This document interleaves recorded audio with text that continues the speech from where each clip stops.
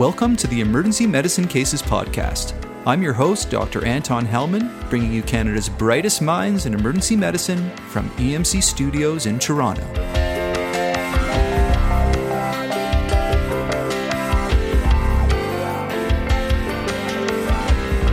Back in 2013, on episode 37, Anticoagulants, PCCs, and Platelets, we introduced the then cutting-edge DOACs, new oral anticoagulants.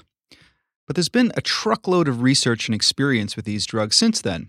So fast forward to late 2016, and we no longer call them DOACs, because they're not new anymore, but rather DOACs, Direct Oral Anticoagulants. So here they are. Ready? Dabigatran, brand name Pradaxa, Rivaroxaban, brand name Xarelto, Apixaban, brand name Eliquis, and the newest kid on the block, Edoxaban, which isn't yet available in Canada. Well, what else has changed in 2016? Well, in general, we're seeing way more patients taking anticoagulants as we're getting better at picking up thromboembolic disease, and the indications for these drugs are widening. As well, management decisions have become a whole lot more complicated with all these anticoagulation options. We've also got a couple of new reversal agents that we need to know about. So there's a lot that we need to know about these drugs to minimize the risk of thromboembolism in our patients, while at the same time minimizing their risk of bleeding. You know, pretty much every shift I work, I'm faced with a clinical dilemma related to anticoagulants and thrombosis, or else bleeding. We're dealing with this all the time. We need to know when we can stop these meds safely, how to manage bleeding on these meds, and when to call for help. So with these goals in mind, we've got 3 truly expert guests on the podcast with us, and I anticipate that they'll have slightly different points of view. We've got the mighty return of my friend and colleague, the walking encyclopedia of EM, Dr. Walter Himmel, who's been lecturing extensively on DOACs over the last few years and probably knows more about non-traumatic bleeding than any emerge doc in Canada. Studies have clearly shown that if you've got a patient with active cancer and they require anticoagulants, there's only one drug presently acceptable, and that's low molecular weight heparin.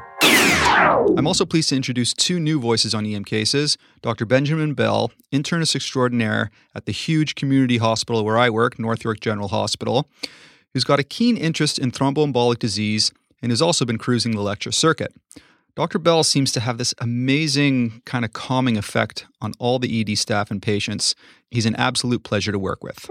I think at the very least, this individual should have had a repeat ultrasound of her leg at around a week to ensure that there was no progression of what was probably at the time a distal DVT, which subsequently embolized. And last but not least, Dr. Jim Duquetis, perhaps the world's most prolific researcher in thromboembolic disease, or at least in the top 3. I checked him out on ResearchGate, actually, and he's got a whopping 324 publications to his name. Dr. Duquetis is an internist and professor from McMaster University in Hamilton, the home of the birth of evidence-based medicine. So it's a true honor of mine to have Dr. Duquetis on the show. The Achilles heel of the Wells score is this component that refers to a viable or equally likely alternative diagnosis. All right, now that you've been introduced to everyone, let's start on the first case on DVT. A 65-year-old, very petite woman with a remote history of colon cancer, otherwise healthy, comes in around midnight to your ED with a big, swollen, tender calf that's developed over the last few days. There's no history of trauma, no history of previous thromboembolic disease or recent surgery, no exogenous estrogen use or fever. You have a very high pretest probability that she has a DVT, and you arrange for her to have an ultrasound the next morning to confirm your diagnosis. So first, Dr. Bell, what are your general thoughts about this case? I think you brought up a really good point in that case, in that this woman's Wells score isn't through the roof. That being said, the experienced clinician will still have a very high pretest probability that this is in fact a DVT. And so I think that this really highlights the fact that the Wells score is not necessarily the be-all and end-all in terms of pursuing additional diagnostic testing. But the gestalt of an experienced clinician is just as important. And in fact, that's been found in the literature as well. Yeah, my understanding is that there has been studies that have shown that gestalt of an experienced clinician is as good as the Wells score. That's right. And the Achilles heel of the Wells score is this component that refers to a viable or equally likely alternative diagnosis. And I think, as Ben alluded to, if you don't have that as likely alternative diagnosis, then I think you should pull the trigger in terms of considering empiric anticoagulation and diagnostic testing. And it really highlights the fact that we should be empirically treating these patients, assuming they're not at high risk of bleeding if we think their pretest probability is high. What would your anticoagulant options be? So assuming that, yes, you're going to start this patient on anticoagulants and you want them to be anticoagulated relatively quickly, what would your choices be? Sure. So in 2016, we've got several options for anticoagulating the patient. I think that any one of them is reasonable. And really the key is we need a rapidly acting anticoagulant. That's the key in this situation. Generally speaking, my default today is to use a direct oral anticoagulant that was tested in the acute phase of venous thrombosis. And so for me, that would include apixaban or rivaroxaban. However, low molecular weight heparin is also a perfectly viable option in this situation as well. You had brought up the issue that this is a very petite woman. I'm not sure what the weight of the patient is, but if she truly is absolutely extremely petite, I might think twice about using a direct oral anticoagulant, particularly if that's in combination with chronic kidney disease, for example. But generally speaking, I think a direct oral anticoagulant or low molecular weight heparin, or in very rare cases, unfractionated heparin by intravenous, are all reasonable options. If I haven't got a diagnosis, I need a bridge until I have a diagnosis. And traditionally, that was low molecular weight heparin, either enoxaparin or fragmin, depending on the hospital you're in. And of course, this presupposes I've done some routine blood work and know what the patient's kidney function is. Now, common sense tells me that as a bridge, I could use a single dose of one of the direct oral anticoagulants, but this is not common practice yet. So I'm not going to do it. So prior to the diagnosis, I will either give fragmin or enoxaparin, depending on the hospital I'm in, and the drugs I may use once I have a diagnosis will be quite different. Now, I know, given the fact that the DOACs will have maximum effect in 1 to 3 hours, common sense tells you could use apixaban or rivaroxaban. But that's not the custom yet, and I'm not quite going to do that yet. LMW, low molecular heparins, have been used as a bridge for years and years and years. There's lots of evidence behind that and lots of practice experience behind that. I have yet to read a single study that says you can use DOACs as a bridge to the diagnosis or DOACs as a bridge until an intervention and so forth. That's why I'm not going to use it. Does common sense, does physiology, does a half-life tell me that you could use a single tablet of a DOAC? Yes, it does. I think it's quite reasonable to empirically treat with a direct oral anticoagulant in lieu of a low molecular weight heparin. Why do I say that? Well, direct oral anticoagulants are simply oral forms of parenteral agents. They both inhibit factor 10A. So the mechanism is very similar. But I do agree, the caveat is, like in any patient starting on anticoagulation, even for a short period, check their CBC, get a baseline INR-PTT, and a baseline creatinine. Okay, we've been touching a little bit on how these DOACs work. They work rapidly, we know that. But let's get into a little bit more about the basics of how they work before we get into sort of the nitty-gritty. What are DOACs? How do they work? And in general, is there much of a difference between the 4 different DOACs that are available in terms of their efficacy to prevent thromboembolism and their bleeding risk? Sure. So the direct part of the DOAC refers to the mechanism of action. Direct inhibition of either factor 10A or factor 2 is the way these agents work. The direct thrombin inhibitor, dabigatran, prevents the conversion of fibrinogen to fibrin right at the bottom of the coagulation cascade. And then one step up, the 10A inhibitors, rivaroxaban and apixaban, prevent the conversion of prothrombin to thrombin. Direct means that they work directly to inhibit these coagulation functions, as opposed to indirect anticoagulants like heparin, low-molecular weight heparin, fondaparinux, which require an intermediate step, that being antithrombin, to inactivate them. So they work in a different way than our indirect anticoagulants. And of course, they work in a different way compared to our vitamin K antagonists like warfarin, which deplete the clotting factors 2, 7, 9, and 10. Now, what's the evidence that they are better than our conventional management, which would involve a low molecular weight heparin as a bridge to warfarin? And there have been several studies that have looked at individual DOACs compared to conventional treatment, and there have been meta-analyses that have combined these studies together. And the bottom line here is that the approach where one uses a DOAC alone versus that of a low molecular weight heparin and warfarin, the efficacy is pretty well a saw-off. So there's really no difference in terms of one approach versus the other in terms of preventing recurrent venous thromboembolism. Where there might be a slight difference is on the safety side. The DOACs might give you a slight advantage in terms of bleeding risk, and by slight I mean about a 1% absolute risk reduction. So, you can calculate your NNT accordingly. Having said that, there are two DOACs where you can't just use a standalone DOAC approach, and these are dabigatran, and if we see it in next year, edoxaban. They require a 5 to 7 day bridge period with low molecular weight heparin before you can start the patient on dabigatran or edoxaban. So overall, similar efficacy, maybe a slightly better safety advantage.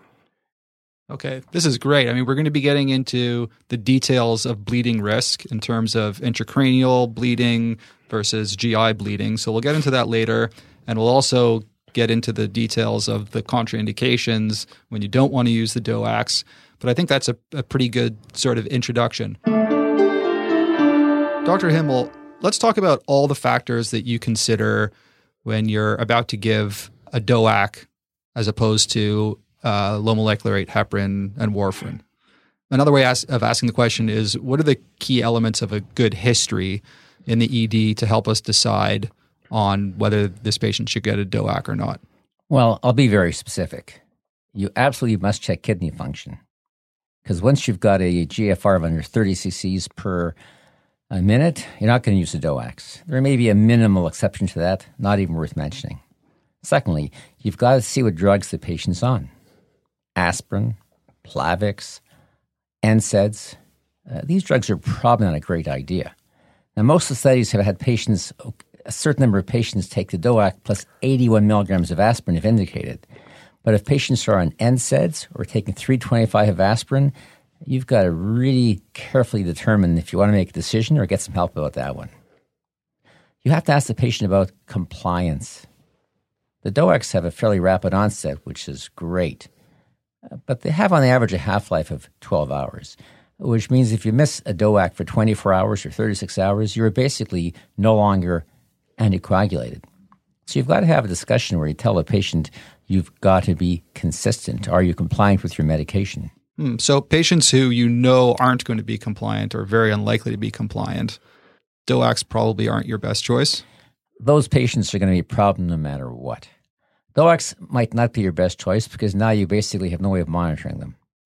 So far we've talked about kidney function, we've talked about compliance, and we've talked about drug interactions. What are some of the other things that you need to take in a good ED history when you're deciding whether to give DOACs? I think you have to do a review of systems. For example, do they have a history of ulcers or bleeding or gastric distress? Because some of the DOACs, probably dabigatran more than the others, may give you gastric distress. So that's worthwhile knowing. You have to ask about a history of cancer treatment, previous bowel bleeding, and so forth. That could be an issue. So what is it specifically about cancer and DOACs? So that's a very, very important point. Studies have clearly shown that if you've got a patient with active cancer and they require anticoagulants, there's only one drug presently acceptable, and that's low molecular weight heparin.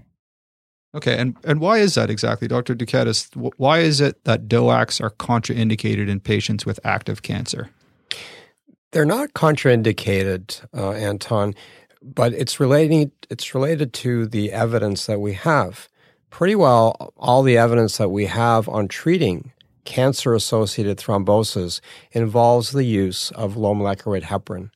And until there are trials that look at DOACs in that population, we've got good evidence with low molecular weight heparin. We know also this is a challenging population because they're at risk for both recurrent thrombosis and bleeding. Let's go with the proven evidence-based choice until evidence with DOACs are available. Can I just interject one thing there? Of course, in this situation, we're talking about acute venous thrombosis. I think that in the context of atrial fibrillation, in the case of active malignancy, I think most people would still feel comfortable in that situation with a direct oral anticoagulant.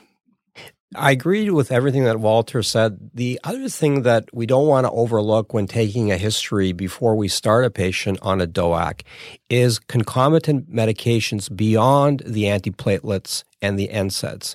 Why do I say this? Because, yes, the DOACs have far fewer drug-drug interactions than warfarin. We know that. But they still do have drug interactions. For example, patients on anticonvulsants, Dilantin, Tegretol, less commonly on antifungals, certain antibiotics. If those patients are receiving one or more of those drugs, especially on a long-term basis, then your DOAC may not be a good choice. What are some of the big antibiotics? Because we use tons of antibiotics in the emergency department. Are there kind of like the big three antibiotics that you want to avoid? The important ones are the macrolides, so erythromycin, clarithromycin, anti-tuberculosis medications, not so commonly used, but rifampin have strong drug interactions with DOACs. Antiretroviral drugs are also another class that we need to be cognizant about. And in the cardiac realm, not so commonly, but things like antiarrhythmics, potentially amiodarone. But it's really important for that to be on your checklist. So those are the important other drugs to know about in patients on DOACs or you're thinking of putting on DOACs. Now, Dr. Duquetis is going to talk about extremes of weight when it comes to DOACs. Anton, I want to cycle back to dealing with treatment in patients who are at the extremes of body weight. And we sometimes deal with underweight patients, less than 50 kilos, but more commonly, especially in North America, we're dealing with the very obese patients. And I just had a patient a week ago, 240 kilograms. Mind you, we're a bariatrics surgical center, so we see these folks. But I think it's important to underscore that there's very little evidence about using DOACs in patients with those extremes. So by that I mean less than 50 kilos, more than 120 kilos. And let's take an example of a very obese person, 125 or 130 kilos. I personally would be reticent to administer the standard dose DOAC in such an over body weight person because I don't know if they're getting enough of an anticoagulant effect. So your options would be to go to the conventional approach, which is low molecular weight heparin and then warfarin adjusted according to the INR. And then you could also, although I would not recommend it, you could measure the anticoagulant effect of the DOACs. And I know we're going to talk about that a little bit later, but I probably would go to option A in those very obese patients and maybe in the very underweight, like less than 40 to 50 kilo patients. Okay, so in this very petite woman with an obvious DVT, you may opt to use warfarin for that exact reason. Less than 50 kilos, I might be a little bit nervous giving the standard dose of a DOAC. Okay, so we've got a pretty big checklist here. This is not easy. So we've got renal function, we've got extremes of age, we've got any bleeding history, we've got other so-called blood thinners or NSAIDs. We've got other medications like anticonvulsants, macrolides, HIV meds, a cancer history if we're talking about thromboembolism. Not that it's a contraindication, but that there's really no good data out there. I think there's only two that we haven't talked about yet. One is liver disease and one is pregnancy. Dr. Himmel, what is it about liver disease that makes DOACs a contraindication? Liver disease is a challenge. DOACs have two forms of metabolism, renal, more so with the bigotran, but they're also metabolized by the cytochrome system. So if you've got very significant liver disease, probably a very elevated bilirubin or LFTs that are 3 or 4 times normal, your DOAC levels could be much higher than you anticipate. So this might be one area for not using a DOAC. If your INR is 1 or 1.1 or 1.2, and if your LFTs are less than 3 times elevated, you're okay with DOACs. So in terms of baseline lab tests, we're going to be doing a CBC to look for anemia, thrombocytopenia. We're going to be doing a creatinine and calculating a GFR, because if it's under 30, that's a contraindication to DOACs. And if it's getting close to 30, we might want to be really careful. We want to get not only an INR, but a PTT as well, because especially if someone requires heparin, we'll need that baseline PTT. You might also discover an underlying bleeding disorder or a thrombotic disorder. And then finally, you might want to consider liver enzymes in patients who are at risk for liver failure.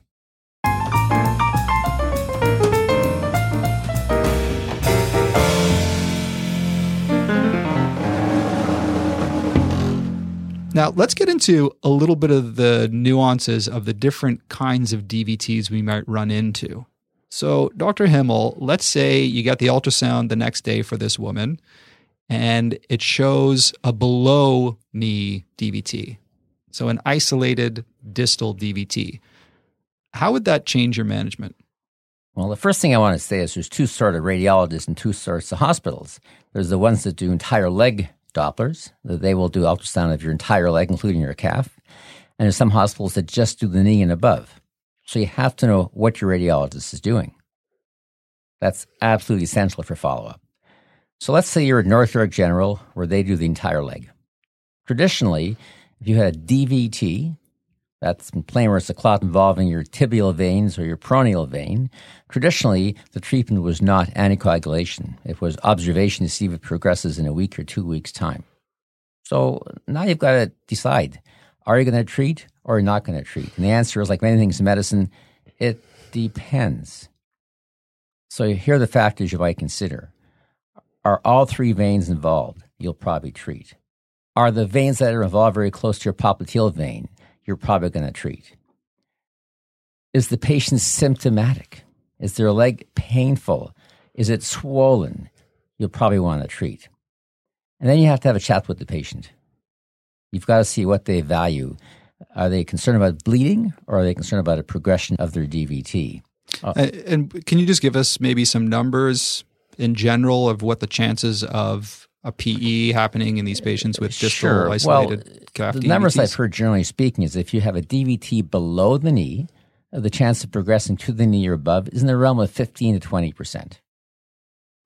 If you have a DVT above the knee, the number I've heard in terms of PE all comers is about 50%. Well, 15 or 20% for distal DVTs. I mean, that's... Go proximally. We'll go proximal. That's pretty significant. I mean, if you're not going to treat, they need follow-up. Yeah, absolutely. Okay, so certainly if they're very symptomatic, if there's all 3 veins involved in the distal leg, if it's close to the popliteal vein, and as we talked about in our EBM episode with Dr. Himmel, their values. If I could just add in a couple of more factors to think about. If a patient has a distal DVT that is unprovoked, if you've done a D-dimer for whatever reason and it's positive, or if the patient has a distal DVT that was provoked but by a risk factor that's still present, for example, the patient had trauma and then leg swelling, or they're still or they're still immobile, then those would all be factors that I would associate with progression, and I would lean on the side of treatment in those patients, particularly if they're at low risk of bleeding. Yeah, I agree with what Ben has said. Having said that, though, there are no randomized placebo-controlled trials of anticoagulation versus no anticoagulation for isolated calf DVT. The practice guidelines provide a week recommendation, like a 2C recommendation in favor of treatment. And I think these caveats are very sensible. And the only other point I would mention, as Walter indicated, some sites are doing these below-knee ultrasounds, and they're really good at it. And they can pick up really small clots in the muscular veins, or a 1 or 2 centimeter segment in one of the tibial veins. And you need to be careful not to just automatically treat all these clots that are probably not destined to cause problems to the patient. So just to summarize there, approximately 15 to 20% of identified isolated calf DVTs will progress proximally. And the suggested indications for anticoagulation treatment for isolated calf DVTs, which are kind of a weak recommendation on the guidelines and what our experts suggest, their opinion, are the following 7 things. 1, if all 3 deep veins are involved. 2, if the clot is close to the popliteal vein.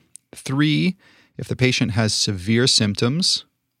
4, if the clot is greater than 5 centimeters in length. 5, if they've had a previous venous thromboembolism. 6, if they have a positive D-dimer. And lastly, if there's progression of the DVT on repeat imaging. Next, Dr. Bell's going to tell a story that drives home the point that if your hospital does only above-knee DVTs and you still suspect a DVT, all those patients require a follow-up ultrasound in 1 week to rule out a progression of an isolated distal DVT.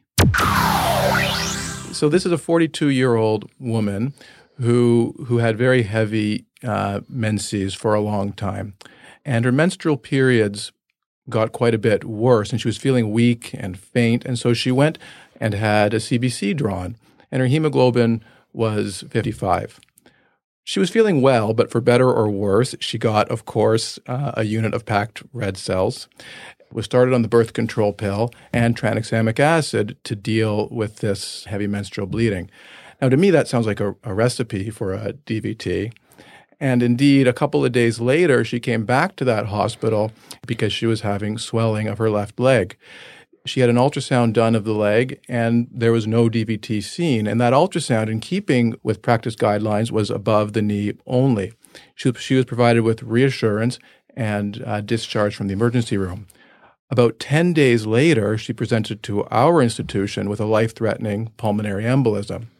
And so I think what that case highlights is follow-up for suspected DVT is extremely important.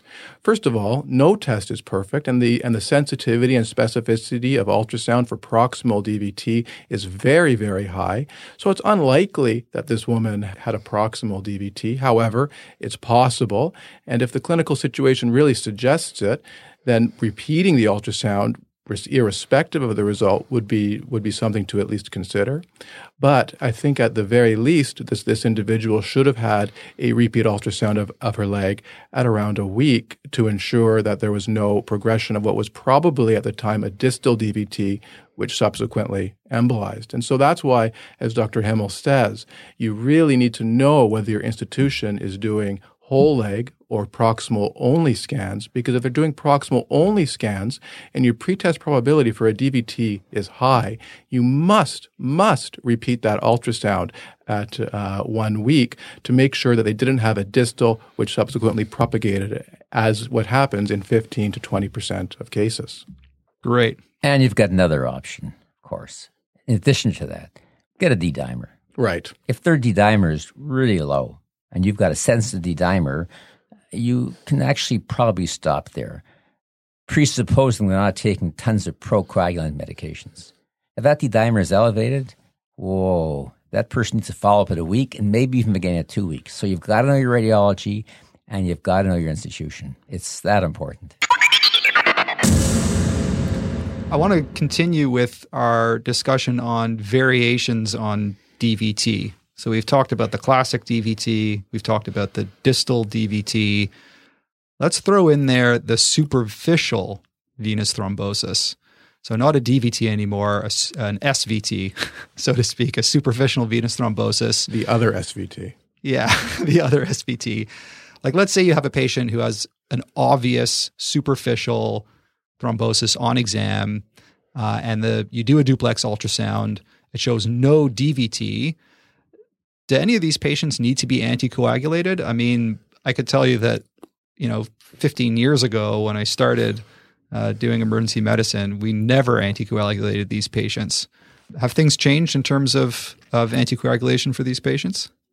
So I think that you need to consider the clinical situation. I agree that anticoagulation is not indicated all the time for these patients, but I think like distal DVT, there are instances where anticoagulation should be considered.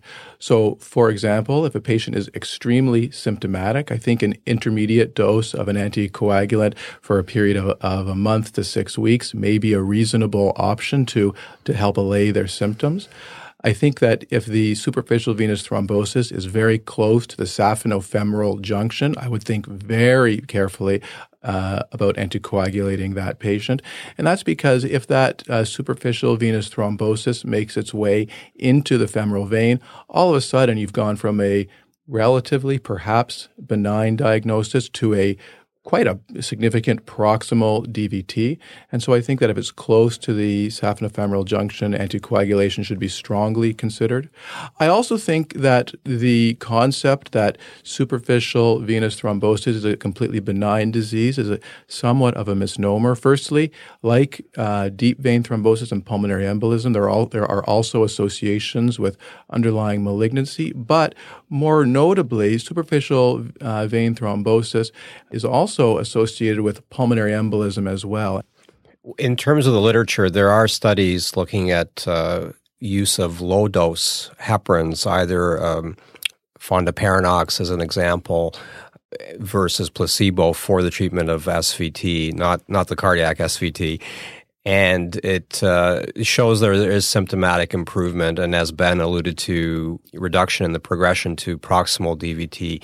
But I think the needle overall is shifted towards treating these patients. They're symptomatic. They've got a swollen, hot, tender leg a lot of the times, and the best way to treat them is with a low-dose anticoagulant.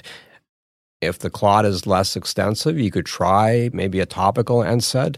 But a lot of these patients will benefit for a few weeks, and this is where it becomes a bit empiric. How long do you treat them for? 2 to 4 weeks, I think, is very sensible depending on how extensive it is. And as Ben said, is it close to that adductor canal, and could it become proximal? And again, as with the other types of patients, follow up to see that they're improving and to ensure that they're not progressing. Mm-hmm. So, Dr. Himbel, could you just review for us then, from the ED perspective, what the indications for treatment for these superficial thromboses are? Like, which ones would you pretty sure you'd treat? Okay. So I've got a few points to make. The first point is the following. The superficial femoral vein is not a superficial vein. The superficial femoral vein is a deep vein, and the name should no longer be used. So you've got the deep femoral vein, and you've got the femoral vein. And wow, they both that's form confusing. the common vein. So if a radiologist tells you that there's the superficial femoral vein is thrombosed, that's actually a deep vein thrombosis. Oh, that's a deep vein. Yes. Okay, Now, wow. It's a big tragedy that 500 or 600 years ago, when they started dissecting people's legs, someone called the superficial femoral vein the superficial vein, because they were contrasting it with the deep femoral vein. Okay. The superficial femoral vein is a deep vein. Okay, don't get caught with that one. It starts distal to one. the groin and goes to the knee. You will save a life if you just know that point. Next. Okay. It's a clinical exam. Feel the superficial vein. If someone, when you have a superficial phlebitis or a superficial thrombophlebitis, you can feel the thing easily. Palpate the vein. Is it half a centimeter long, minimally tender, barely palpable? You can probably observe that. Is it 5 or 6 centimeters long? Is it thick and nodular? Is it symptomatic? That's a big deal, superficial thrombophlebitis. So if I feel a vein, and you can usually trace them from the beginning to the end surprisingly easily. If I feel a vein and it's long, the nodular tender part is long, or it's thick, or it's hard, or it's super tender, certainly 5 centimeters long is super tender, I will tend to treat that, both above and below the knee. And of course, history is important. Are they on the birth control pill? Were they recently placed on cyclic heparin? The history is really, really important there. So I've had some experience in treating the superficial veins in the thigh where patients have had a vein perhaps 4, 5, 6, 7 centimeters long and quite tender. And I've sent them to our medical clinic for follow-up, or, Dr. Bell's seen them. And the rate of improvement is dramatic, unbelievably dramatic. I sent other patients with superficial vein who come back a couple of these later, and it was pretty large to begin with, and they're much worse. So feel the vein from start to beginning. Is it more than 4 or 5 centimeters long? Is it tender? Is it thick? Is it nodular? Are there risk factors? And the answer is yes. Consider treating it and getting early follow-up. I think that addressing the question of birth control at some point through some means is important. I think that quite frequently women come into the emergency department, they're on the birth control pill, they're diagnosed with a venous thrombosis of some sort, they're started on anticoagulants, and concurrently very often told to stop taking the birth control pill. I think that it is appropriate for them to come off the birth control pill perhaps at some point in the future. However, I think that if you're starting an anticoagulant, that any prothrombotic effect that the birth control pill has will be vastly outweighed by the therapeutic anticoagulation that the patient is getting. And generally speaking, in fact, I think that most of those patients should be continued on the birth control pill while they're on the anticoagulant until things are sorted out for a couple of reasons. At least number one, that birth control pill won't result in any worsening of the DVT or PE because they're being anticoagulated. Additionally, the direct oral anticoagulant should not be used in pregnant patients. They're small molecules that will certainly pass the placenta and cause who knows what kind of damage to a developing fetus. And so any kind of birth control is a good idea in these patients. And I always counsel them that, by the way, that they should be using barrier protection as well. And so I think that we should be avoiding stopping birth control pill just because they have a clot if they're being anticoagulated. That's a great pearl. So Dr. Dekatis, let's say you do decide that you're going to treat someone who comes to the emergency department with a superficial venous thrombosis. What are you going to start them on? First of all, you would probably want to avoid the DOACs in this situation because we just don't have any evidence.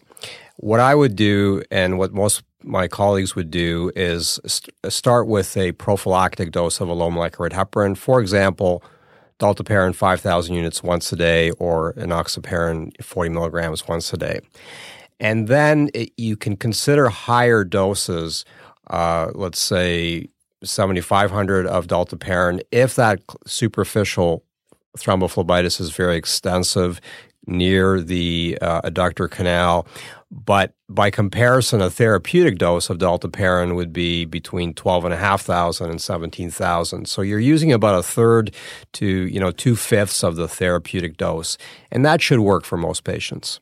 Okay, great. So that's a quick, easy thing we can do then. So for patients with superficial venous thrombosis that are big and symptomatic, that we decide that we are going to treat in the emergency department, there's no role yet for DOACs. We don't have any good studies.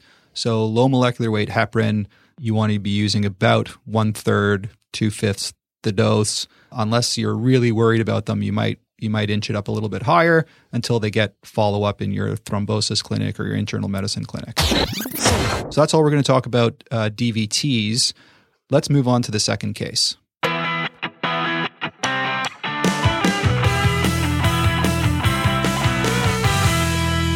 Case number 2. A 66-year-old woman with a history of diabetes and remote GI bleed comes in with isolated palpitations for 14 hours and is found to be in rapid atrial fibrillation at 140 beats per minute.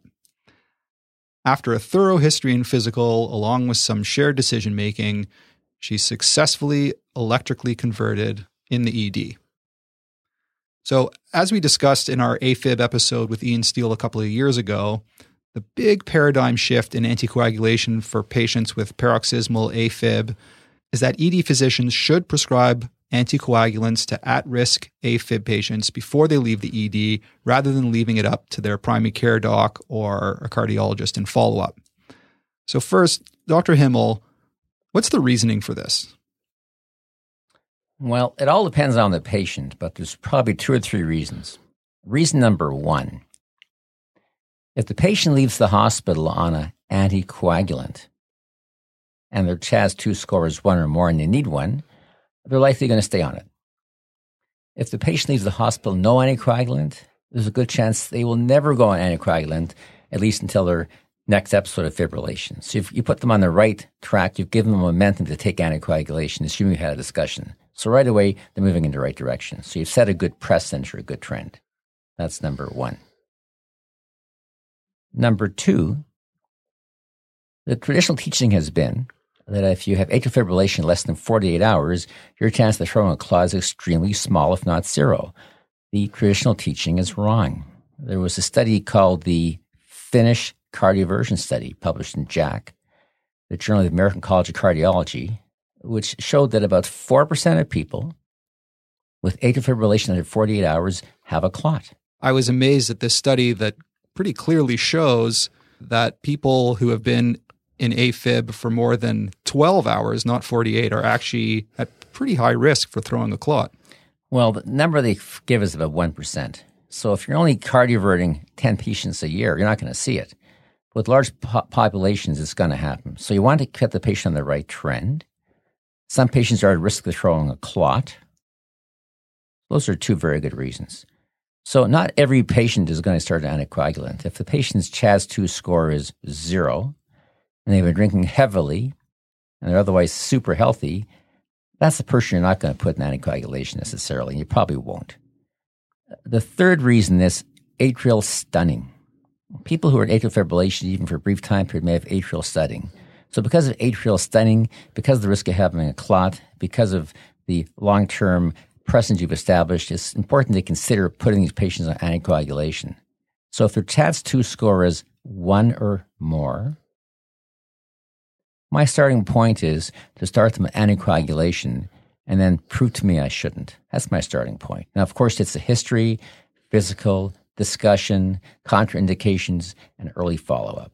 Okay, if that's not persuasive, I don't know what is. So, because there's still docs out there that I speak to who are reluctant to start patients on anticoagulants in the emergency department for AFib. So that was some great reasoning there. So just to remind our listeners of the CHAD-65 decision instrument that we discussed with Ian Steele last time on EM Cases, Dr. Bell, what are the indications for starting anticoagulants for stroke prevention in patients who present to the ED with rapid AFib? And just remember, just to preempt this, it's going to be almost everyone.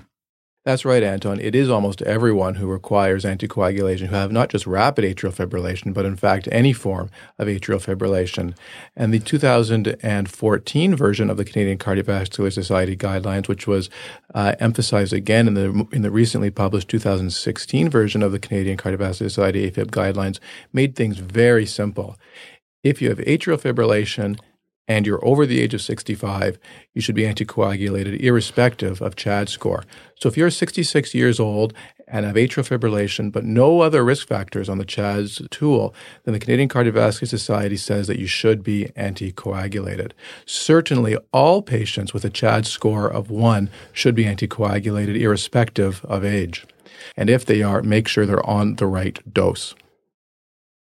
All right. So any patient over 65 with AFib should be anticoagulated.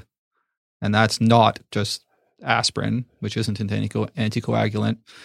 And especially if they're CHADS-2, if they have any CHADS-2 risk factors, which are previous stroke, hypertension, heart failure, or diabetes. Or age greater than 75. And so that's where the CHADS-65 mnemonic comes from. So CHADS, any one of the CHADS scores, or age 65 or greater. Got it. Okay. And just to remind the listeners that if the patient has valvular atrial fibrillation, that is a mechanical heart valve or rheumatic valve disease, that they should be started on warfarin, not the DOACs. So we're going to be putting a lot of patients on these anticoagulants. So, of course, in the emergency department, we're going to be seeing a lot more bleeding. We had mentioned a little bit about the DOACs in terms of their efficacy compared to each other and their bleeding risk when it comes to venous thromboembolism. What about in AFib? Dr. Duquetis, in general, are all the DOACs pretty similar in their efficacy and bleeding risk when it comes to stroke prevention in AFib? This is a really important question, Anton, because both healthcare professionals and patients often ask you, if I'm going to be on a DOAC, which one of these should I take? And if you actually look at the evidence and look at the totality of it, I think the conclusions are as follows. Number one, that the DOACs are at least as efficacious, in some cases more efficacious than warfarin to prevent stroke and systemic embolism. Number two, that they are at least as safe as warfarin in terms of mitigating the risk for major bleeding. But the one thing that's really striking is this, and this is a finding that was totally unexpected, is that all the DOACs consistently are associated with a decreased risk of intracranial hemorrhage, which we know is uncommon, half of 1% to 1%, but potentially devastating. And I wondered if I could just explain that, because I think that there's a really cool hypothesis to explain this observation, which we've seen across the board. I want you to imagine an elderly brain with some atherosclerosis. And we know from MRI studies that about 10% to 15% of those patients have microbleeds. We've seen these on MRI, but we hadn't seen them before on CT. Now imagine those microbleeds occurring. They release tissue factor. They activate factor 7, causing a burst in that coagulation function, and those bleeds get sopped up. Now, if you're in a DOAC, the DOAC doesn't affect your factor 7 levels. So those little small bleeds will be mopped up and controlled. On the other hand, if you're on warfarin, it's inhibiting factors 2, 9, 10, and 7. That burst of factor 7 is blunted by warfarin. And it's possible that the warfarin is in fact exacerbating those microbleeds. And that is why the DOACs are safer in that regard. Wow. That's a great point. And of course, the figures we read about intracranial hemorrhage are 0.5% to 1% a year. But I can tell you from experience, also what I've read, if you're looking at patients who are 80, 85 years of age, their risk of intracranial hemorrhage is a lot more than 1% a year. It can be 2 and 3% a year. So that's a big issue. And even without an antidote, meta-analysis have demonstrated DOACs are safer even without the antidote. You get less intracranial bleeding, and if you bleed, you get less death. Yeah, we had talked about this on one of the previous episodes. And the way I think about these things is if you're 80 or 90 years old and you have an intracranial bleed, you're done. Whether you accept that you've got Octaplex to reverse warfarin and that the DOACs, the new reversal agents, we don't have much experience with yet, we don't know how well they work yet, I think that's sort of all irrelevant when it comes to intracranial bleeds. In my opinion, having a lower intracranial bleed rate with DOACs is the important part, because once you do have an intracranial bleed, and especially if you're elderly, there's very, very, very few of those patients who will have a reasonable functional outcome regardless of what you do or what anticoagulant you're taking. Absolutely. So the best treatment is don't bleed in the first place. Exactly. So that's a bit about intracranial bleeding. Let's talk about GI bleeding, where DOACs are not as safe as warfarin. Dr. Dukaitis, could you just review for us the literature on DOACs compared to warfarin when it comes to the safety in terms of GI bleeding? Some DOACs, in particular dabigatran and rivaroxaban, may cause more gastrointestinal bleeding than warfarin. In the case of dabigatran, it may be because this drug is poorly absorbed, so it sort of bathes, if you will, the GI tract, and if you've got some little lesion there, it's going to make it overt. With rivaroxaban, we're not sure, but it may relate to a similar effect or its sort of higher peak effect. Okay, I think this would be an opportune moment to discuss any conflicts of interest, which I forgot to discuss at the top of the podcast. So let's just go through each of you one by one, because of course we want to be as objective as possible on EM cases, and that's what I strive for. Walter, I understand that you've been offered money from drug companies and you've never taken a penny. Is that right? I've offered money on many occasions, and I've said no. I've never received a cent in my wallet from any drug company. Okay, so Dr. Himmel has no conflicts of interest to declare. Dr. DeCatis, if you have 324 publications, I imagine there's got to be some conflict of interest sitting in there somewhere. Well, of course, and like many of my colleagues, we have funding from government sources, so that is a potential conflict. And we engage in a lot of educational activities through industry-sponsored activities, and I have a number of those. What I try to do personally is take some of that money and feed it back to research because the government, frankly, just doesn't give you enough. But I have had involvement with at least 7 or 10 pharmaceutical industries in various capacities. All right. And Dr. Bell? I've received funding for speaking on behalf of all of the makers of the direct oral anticoagulants, more or less equally, and so I am conflicted in that regard. I'm also a proud member, I should say, of Thrombosis Canada, and so I've mentioned them a couple of times during this podcast, and so you should know that I'm a very proud member of that organization. Okay. And just to clarify, Thrombosis Canada is a nonprofit organization. Yeah. So my role with Thrombosis Canada is completely unpaid. Let's move on to actually starting the anticoagulants for AFib in the ED. Let's just go through sort of a practical, we've cardioverted this patient with AFib. They're over 65 years old and they've got diabetes. We definitely want to start anticoagulants in the ED. Let's say their creatinine is normal. There's no obvious contraindications. How are you going to start them? What are your options? So unlike in venous thrombosis, there's no need to ensure that the patient is anticoagulated therapeutically immediately. And so in this situation, it would be reasonable to use a slowly acting anticoagulant, for example, warfarin.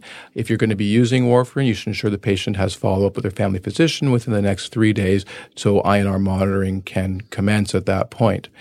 You should know, however, that the Canadian Cardiovascular Society, because of the reasons we've already discussed, most notably reduction in intracranial hemorrhage and reduction in mortality, if you are to have a bleed, recommend the direct oral anticoagulants first over warfarin in eligible patients, and just make sure that you're using it at the proper dose. And so you can use the Thrombosis Canada app to calculate which dose of the direct oral anticoagulant that you should be using.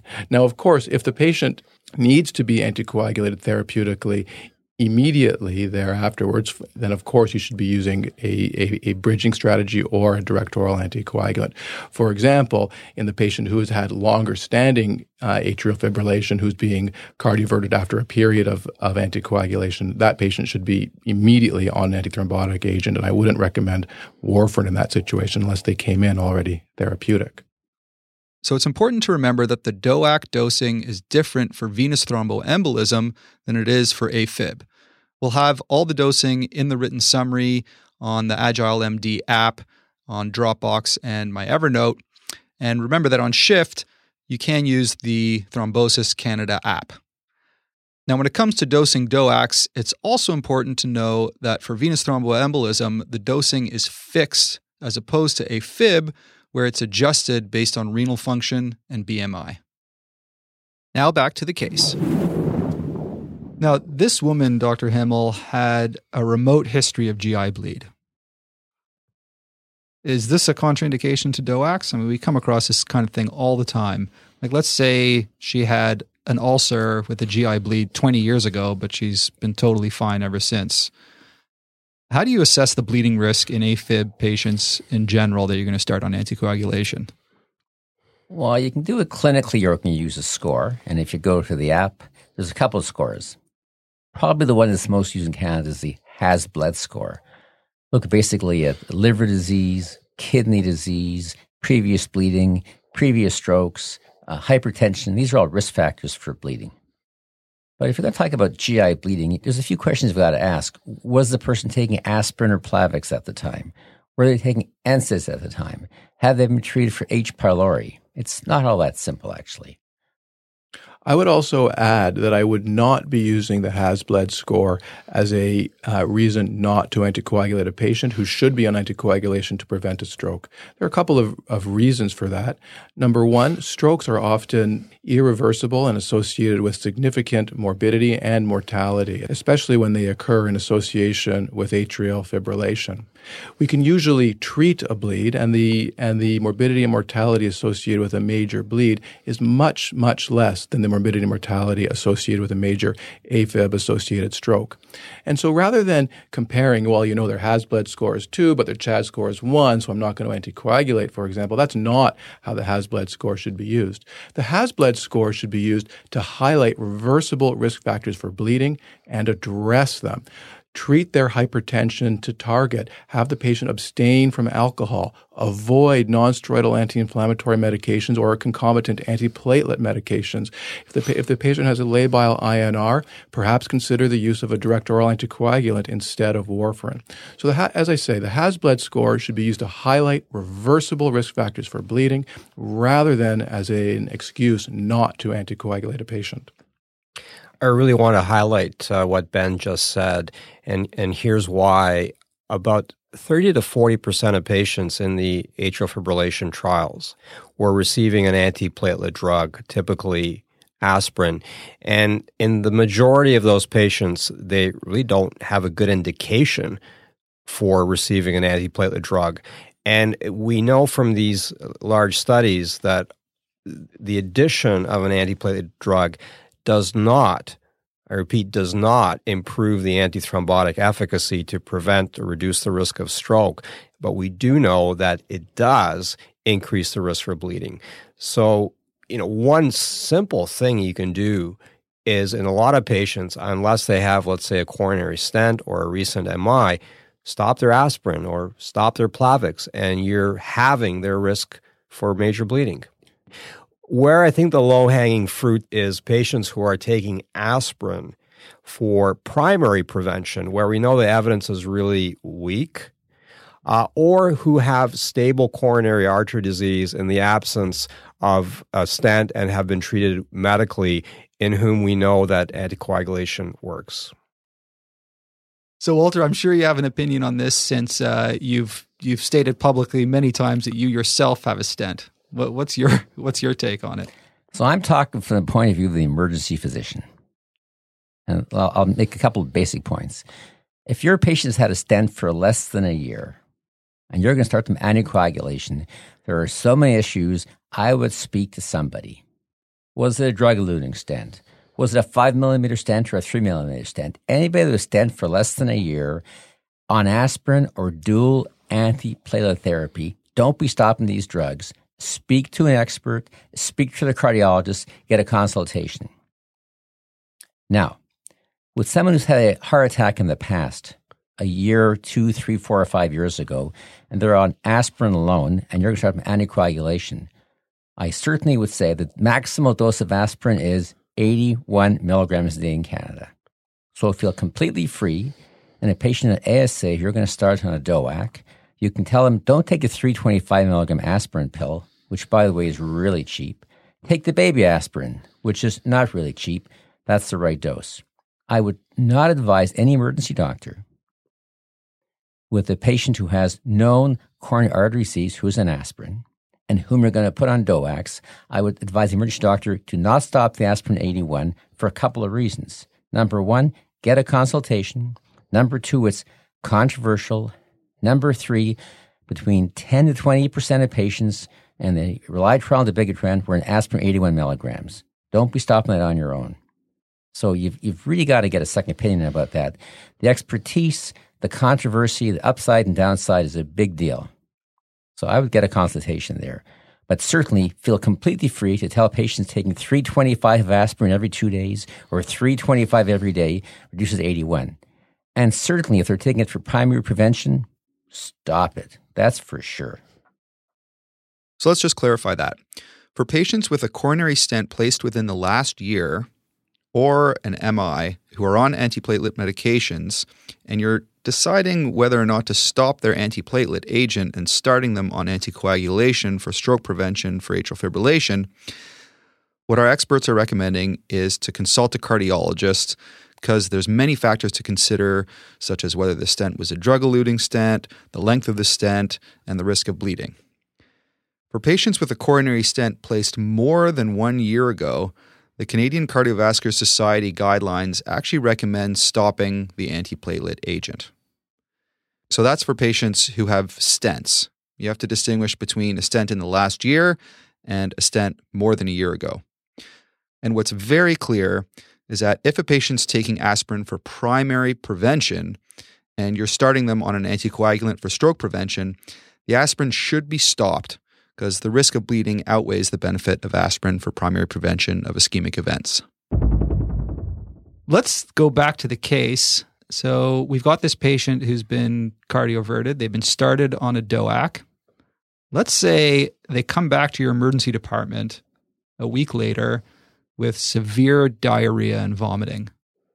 And you assess them and they're volume depleted and the creatinine comes back at 180. She's given a liter saline bolus. Her creatinine improves to 145. Dr. Duquetis, so this patient's got kind of acute pre-renal insufficiency from a supposed gastro, let's say. How would you recommend that we manage their anticoagulation? So they've been taking one of the DOACs and assuming that they're compliant. That situation is going to arise frequently because a lot of these patients are elderly and are susceptible to these type of illnesses and have some degree of chronic kidney insufficiency. In the case of that you've just described, Anton, I think it's reasonable to maybe withhold a dose or two of the DOAC based on the premise that all of them are eliminated to some degree at least by the kidney. But I don't think it should be a indication to stop the DOAC for a prolonged period of time because in a lot of those cases, the creatinine clearance will improve with hydration. What underpins all of this, though, is the following, is the importance of monitoring renal function over the long term in patients who are receiving a DOAC, because we know that these elderly patients, their kidney function can deteriorate. And if they do, that may have an impact on not only the dose of the DOAC that you're giving, but the actual DOAC, and in fact, whether they may be better off on warfarin. So my bottom line is acute kidney injury that's reversible. You can skip a day or two or not bother if it recovers, but if that person has residual kidney disease, continue to monitor and adjust the anticoagulant accordingly. I totally agree with that. Now, you've got to consider the situation that you're in and where you practice. If you've got a clinic where they can be followed in a day or two, and you're sending the patient home, get them seen in the clinic in a day or two. If you've got a great family doctor, you know the person, consider that. Neither of those two, bring them back to the emergency department, check their creatinine or GFR in a day or two. They need early follow-up. That is so important. And you're also very well to advise all these patients, if you get bad diarrhea, if you get dehydrated, consider coming to the hospital to get checked out. That be very sensitive to GFR. So if I could highlight one point, this is, of course, all talking in the context of atrial fibrillation, where generally speaking, the day-to-day risk of embolization is relatively low. These patients, generally speaking, as Jim's recent trial, for example, demonstrated, do not require bridging anticoagulation when they're undergoing therapeutic interruptions for reasons for procedures, for example. However, in the patient who's anticoagulated for an acute venous thrombosis, I would be very hesitant to advise withholding anticoagulation. Now, of course, if somebody who is on apixaban 5 milligrams twice a day because they've had a pulmonary embolism last month comes into hospital with renal failure on the basis of explosive diarrhea, then of course the apixaban should be held for the period of time that their kidney function is compromised. However, those patients still need anticoagulation because they've got a fresh venous thrombosis. And so those patients should probably be admitted for monitoring and should be administered another anticoagulant during the period of time that they're off of their anticoagulant. So it's a great point. I just wanted to talk a little bit about compliance and how we can tell compliance based on the blood work. Because what I used to think was that patients on DOACs, if you do an INR PTT, that they'll be slightly abnormal, and that can kind of prove to yourself that they are taking their DOACs. But in researching this topic, I understand that it's a little bit more complicated than that. Dr. Duquetis, could you just explain to us the role of blood work in determining whether someone's actually taking their DOAC or not? Anton, I don't want to seem to be dogmatic, but there is no role, period, for full stop. Why do I say that? Well, for a number of reasons. First of all, what tests do we do to measure the anticoagulant effect of a DOAC? Some DOACs, like apixaban, you can do an INR or PTT, and it will not reflect its anticoagulant effect. Other DOACs, like dabigatran, like you just said, you can do a PTT, and it may reflect an anticoagulant effect, but then there's a lot of intra-assay variability. And then the other issue is, when are you going to measure it? A peak, a trough? How do you interpret the test? Do you have to use a more specialized coagulation assay, like a dilute thrombin time for dabigatran or an anti-factor Xa assay? My point is that it's very complicated. We don't know how to really monitor the anticoagulant effect of these newer drugs without using specialized tests. And the bottom line is, we don't have to do it in the first place. If we need to assess compliance, like we do with anti-diabetic or antihypertensive drugs, we have to use other methods as opposed to trying to get an INR and fit that into a DOAC. We just don't have that. We also don't know what the therapeutic range is for these drugs either. Even if you get a dilute thrombin time that gives you a dabigatran level of X or Y, if you get an anti-10A level of X or Y of rivaroxaban or apixaban, we don't really know exactly what the therapeutic levels are for these drugs and what the clinical meaning of those results are. Certainly, it might be useful for knowing a patient had taken it within the last 48 hours, I suppose, but we don't really know what a level will mean for an individual patient in terms of stroke prevention.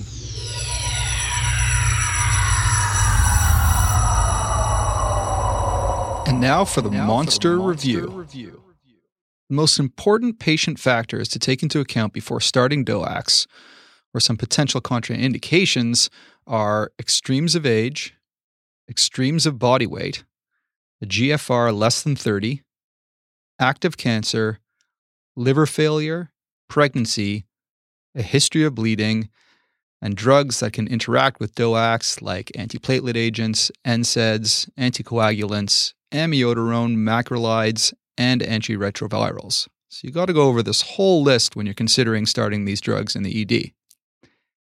What about blood tests to detect the effect of a DOAC? Well, INR and PTT are generally not useful for detecting anticoagulation effects of DOACs, while thrombin time may be useful for dabigatran, and anti-factor Xa, which is not widely available, may be helpful for apixaban and rivaroxaban. What about DOACs for DVT? Well, DOACs have a fast onset within an hour or two, so they're ideal for those patients with venous thromboembolism who you need to anticoagulate ASAP, and they should be given on spec in patients who you're pretty sure have a DVT if there's a delay to imaging. And what about anticoagulation for isolated CAF DVTs? While not all isolated CAF DVTs need to be treated, it's important to know that about 15 to 20% of them will propagate proximally. And while there's no robust evidence, our experts recommend anticoagulation treatment for isolated DVTs in the following 7 situations. Number 1, all 3 deep veins are involved. Number 2, The clot is close to the popliteal vein. Number 3, the patient has severe symptoms like a swollen leg and it's warm and hot and tender. 4, the clot is greater than 5 centimeters in length. 5, the patient's had a DVT in the past. 6, a positive D-dimer. And lastly, progression of the DVT on repeat imaging. Remember that if you really suspect a DVT and a patient has a normal above-knee ultrasound, they could still have a fairly significant distal DVT, and so you should repeat imaging in 1 week for all of those patients. And what about superficial venous thrombosis or thrombophlebitis? Do they require anticoagulation? Well, the first thing to remember is that the superficial femoral vein is not a superficial vein. It's a deep one. And again, while there's no robust evidence, our experts suggest treating superficial vein thrombosis that have severe symptoms, a clot close to the saphenofemoral junction, and clots that are more than 5 centimeters in length. And remember that the treatment of choice is a 1/3 to 2/5 dose of the therapeutic dose of low molecular weight heparin, not a DOAC. Well, let's talk about dosing for DOACs. So the dose for a DOAC, remember, is fixed for venous thromboembolism, but it needs to be adjusted for renal function and BMI and AFib. So I find it useful to use an app for the dosing. And who needs anticoagulation for AFib? Well, pretty much everyone. Everyone over the age of 65 and everyone with one or more of the CHADS 2 factors, as long as there's no contraindications, and as long as you've considered the Has-Bled score, which we'll have in the show notes. The efficacy of DOACs in preventing stroke in patients with AFib is at least as good as warfarin, with a slightly better safety profile overall. There's less ICH and ICH mortality, but more major GI bleeding. Now, we have lots of patients who come into the emergency department on antiplatelet agents for primary prevention, and sometimes you need to start them on a DOAC. So for those patients, definitely stop the antiplatelet agent. Well, it's a little bit more complicated if they've had a stent placed in the past year. If that's the case, you need to get on the phone and ask a cardiologist for help because it's complicated. And if they've had a stent placed for more than a year, it's probably safe to stop the antiplatelet agent, at least according to the current guidelines. Finally, if a patient comes in on a DOAC in acute renal failure, stop the DOAC until the renal failure is fixed. If they're on a DOAC for something like a PE, it's probably wise to admit them and bridge them with low molecular weight heparin. But if they're on a DOAC for AFib, you probably don't need to bridge them. Just make sure that they have adequate follow-up for repeat creatinine and to make sure they restart their DOAC when their renal function recovers. Well, that about wraps it up for this month's episode. Next month, we'll continue our discussion on DOACs with Drs. Himmel, Bell, and Duquetis, with a few challenging cases of bleeding patients that most of us see fairly regularly. And they're going to range from the minor sort of epistaxis kind of bleed to the major ICH. We'll talk about the new reversal agents, when it's safe to stop the DOACs, and a whole lot more. So until next time, here's the quote of the month. It is not the strongest of the species that survives, nor the most intelligent that survives. It is the one that is the most adaptable to change. Now, before you go, if you haven't already, please check out the new Just the Nuggets feature on the EM Cases website, the Crit Cases and Waiting to be Seen blogs, and give us a 5-star rating on iTunes if you like what you hear. Now, if you're interested in podcasting yourself, you can't miss the first ever podcasting course in medical education, where you'll learn all the tips and tricks about killer medical podcasting from people like Scott Weingart, Jess Mason of MRAP, Rob Rogers, Salim Razay, Swami, and myself. Just go to thepodcastingcourse.com for all the details. Well, all right, folks. We'll catch you next time.